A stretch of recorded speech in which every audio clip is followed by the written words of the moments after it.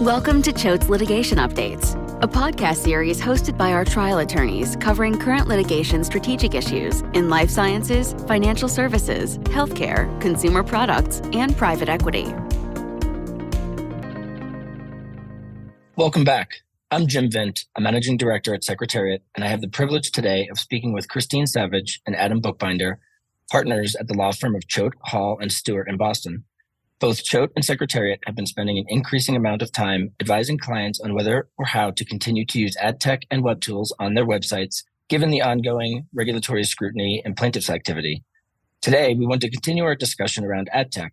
In episode 1, we defined what AdTech is, how it operates, and what it is used for.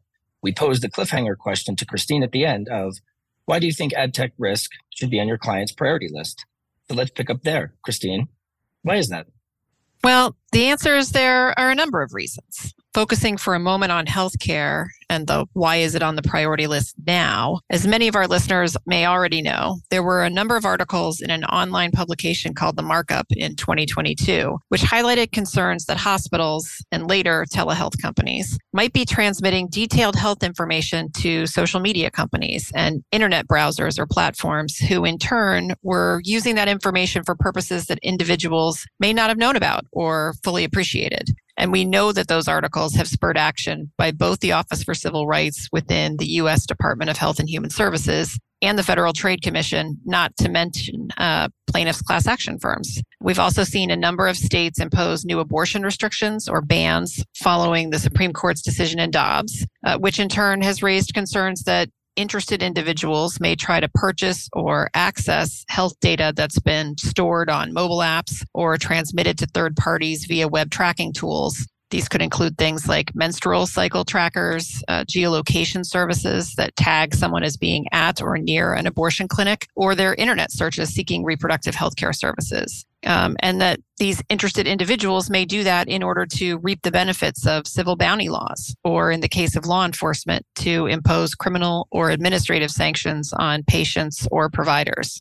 Even the president has remarked about these concerns in his most recent State of the Union address and via a recently issued White House National Cybersecurity Strategy.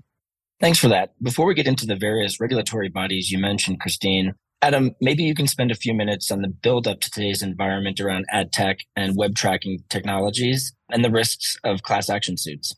Yeah, Jim, happy to do that. So the focus on the use of AdTech tools really started with a handful of these class action suits that were filed against hospitals in 2019.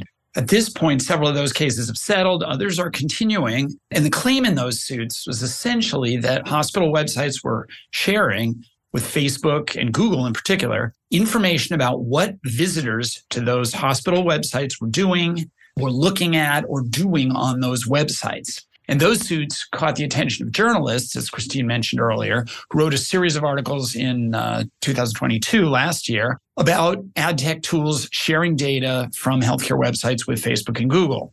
That media coverage led to another series of class action suits that were filed starting in late 2022 and continuing really through this week. And those have been filed generally under state wiretap statutes, some in Massachusetts, other states around the country. But they've generally been in states that prohibit intercepting communications unless both parties consent. And the claim in those cases is that website users haven't consented to Facebook or Google intercepting their communications with the website of a hospital or other healthcare provider. Many of these states in which the suits were filed have statutory damages for Wiretap Act violations, Massachusetts among them. And those statutory damages, if applied for each website user, can quickly add up to many millions of dollars. Now, so far, these suits have been filed primarily against hospitals, physician groups, and health insurers, but we anticipate them spreading to other healthcare-related entities and then well beyond healthcare. Because under these wiretap acts, the data that's being transmitted or intercepted doesn't have to be covered by HIPAA or even be sensitive. Certainly, though, the damages arguments are more persuasive when you are talking about sensitive information. Thank you. So certainly not new, but definitely gaining momentum. So getting back to the regulators, the HHS Office for Civil Rights, or the OCR, issued a guidance document on December 1st, 2022, entitled Use of Online Tracking Technologies by HIPAA-Covered Entities and Business Associates. Christine, why is this guidance a big deal, and who does it cover? It's a great question, and I'll take the second part first just to set the stage. So the guidance applies to covered entities, which means healthcare providers, insurers, and clearinghouses who engage in electronic healthcare transactions. And while this is somewhat of an oversimplification, basically, if you bill insurance carriers for your services or you interact with insurance companies, you're likely going to fit into the category of a covered entity. So covers the covered entities as well as their business associates. So vendors or contractors, which could include lawyers, accountants, software companies who provide services on their behalf and who receive, create, or send protected health information on behalf of that covered entity.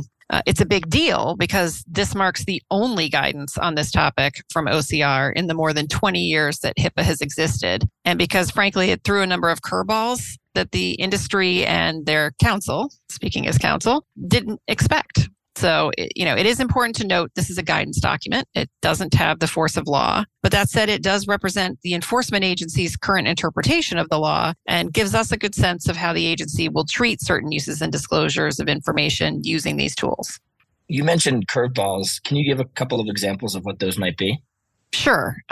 First, OCR has taken a very broad view of what types of pages or searches on a website implicate HIPAA. And while most of us assumed or knew that use of these tools behind a patient portal login or post-registration for a service might carry risk, I think most of us also assumed that use of tools on an unauthenticated or open to anybody in the public domain kind of website was low risk or no risk because there either wasn't an expectation of privacy or there wasn't an established covered entity patient insured relationship. However, OCR's guidance clearly takes the position that web pages that address specific symptoms or conditions such as pregnancy or miscarriage, or that permit individuals to search for doctors or schedule appointments, even if they don't have to enter credentials to do that, implicate HIPAA.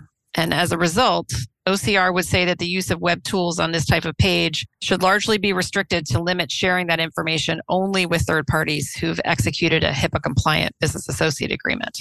The second curveball, I think, is really that the guidance makes an assumption that someone who sends individually identifiable health information through a covered entity's website or mobile app is someone who either has received or will receive healthcare services or benefits from that covered entity. We know as a practical matter that many visitors to hospital or other provider or insurer websites aren't patients or future patients. They may be friends or family of a patient. They may be potential donors, someone looking for general scientific or health information, or job seekers. So while we believe this interpretation is flawed, it nonetheless is OCR's current position, and we have to treat it seriously. Now, what about clients who use these tools, but say they anonymize IP address, or they don't store it, or they have a cookie policy that people can opt out of? Are they safe? So I think if you asked that question a year or two ago, the answer might be different than the answer I'm going to give you now. OCR takes the view that back-end anonymization or agreements to remove and not further use protected health information are legally inadequate. They say that the collection of the information by third-party tracking technology constitutes a disclosure of protected health information. And furthermore, they've specifically stated that it's insufficient for a vendor to agree to remove information from the information it receives or to de-identify protected health information before they save it. They've also stated that privacy policies and cookie or tracker opt-outs aren't sufficient on their own, and make clear that OCR won't permit the disclosure of protected health information through tools simply by informing somebody that you're doing it, or by allowing users to opt out through use of a cookie banner and several choices. I also understand that OCR has sent letters with some pretty onerous requests to providers on this topic. What can you tell our listeners? Well, you're right. Beginning sometime last year, OCR began sending out letters to hospitals and other providers requesting detailed information about their use of web tools, any business associate agreements they had with web tool or advertising vendors, their privacy policies, and potential data breaches as a result of those web tools. The requests are several pages long and without negotiating limits on them. It could take a provider months to respond to the request. So has there been a resulting explosion in breach notifications as a result? So not yet. There have certainly been some large and notable breach notifications, including Novant, who apparently had web tools sitting behind their portal login, and Cerebral, a telehealth mental health company. In particular, Cerebral recently reported that information including things like name, email address, date of birth, mental health self-assessment responses, and treatment information may have actually been transmitted to third parties like Google and Facebook. What we haven't seen yet are covered entities reporting breaches where the information transmitted amounted to an IP address along with having conducted a search on a particular health condition or symptom or looking for a particular doctor, for example. Got it. We started this session highlighting a number of regulators. What about regulatory enforcement for companies that are not covered entities or business associates? Do they not need to worry? Sorry, but there's actually definitely cause for them to worry. In addition to the class action lawsuit risks that Adam mentioned earlier, the Federal Trade Commission for the first time enforced its 2009 health breach notification rule just this February. And they've continued to announce penalties and settlements with additional entities. It's quite possible that FTC will utilize its authority to investigate or exercise civil fines and penalties against others who have healthcare information, people who aren't covered by HIPAA. So pharmaceutical companies, device companies, other life sciences companies. And it's also worth remembering that the FTC also has responsibility for enforcing certain Gramm-Leach-Bliley provisions, which include those that protect certain sensitive financial information. So information collected by a financial institution while providing products or services that identifies somebody and otherwise wouldn't be publicly available. So the fact that somebody applied for a loan or a credit card or a debit card. So companies in the financial space also need to take heed of this uptick in regulatory activity. Thank you for that. Adam, coming back to you, can you round out the enforcement activity with discussion of recent activities at the federal level by the FBI, Department of Justice, and states' attorney general's offices? Sure. Starting with federal law enforcement, there are inquiries going on by the Department of Justice and FBI. In fact, FBI agents in the past 6 months or so have shown up at several hospitals that we're aware of, asking anyone they can find about the use of AdTech tools on the websites. Now, I would suggest that that's not a particularly productive way for law enforcement to get information about something as complicated as this, but it certainly did cause a lot of scrambling at those institutions. Our understanding is that what Department of Justice and FBI are doing is really just an inquiry at this point. They've read the press coverage that others have read, and they're interested, but there are not formal criminal investigations going on that we're aware of. But what they are looking into is whether there were intentional HIPAA data sharing violations, which can be criminal. Our hope and expectation, frankly, is that they'll realize that these are novel, tricky questions here. They're really not appropriate for criminal investigation. But even the possibility of a criminal investigation is certainly of great concern to hospitals and other institutions. At the state level, AG's offices are also looking into this situation. They have authority to enforce HIPAA regulations as well. And several of them have asked about AdTech tool use on healthcare websites. Again, our hope and expectation is that they will defer to the Federal Department of Health and Human Services, Office of Civil Rights in this area. But it's certainly possible that an AG's office could proceed even if HHS declined.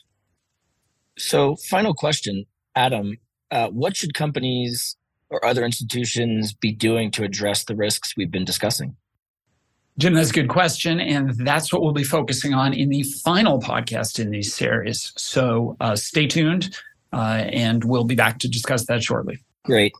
I want to thank both of you again for taking the time today to help our listeners understand the actions being taken by the various regulators and class action attorneys around AdTech use by healthcare entities and other organizations. For those of you looking for a more in-depth discussion of these issues, we will be joined by additional colleagues for a 1-hour webinar on April 12th. You can sign up for it by using the link in the announcement for this podcast. For more information, please visit www.choate.com.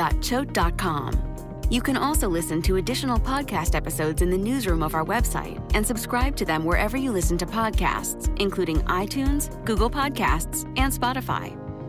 The information presented in this recording is for educational purposes only. It does not constitute legal advice for a specific situation. If you wish to obtain legal advice, you should retain an attorney and explain the facts of your particular situation.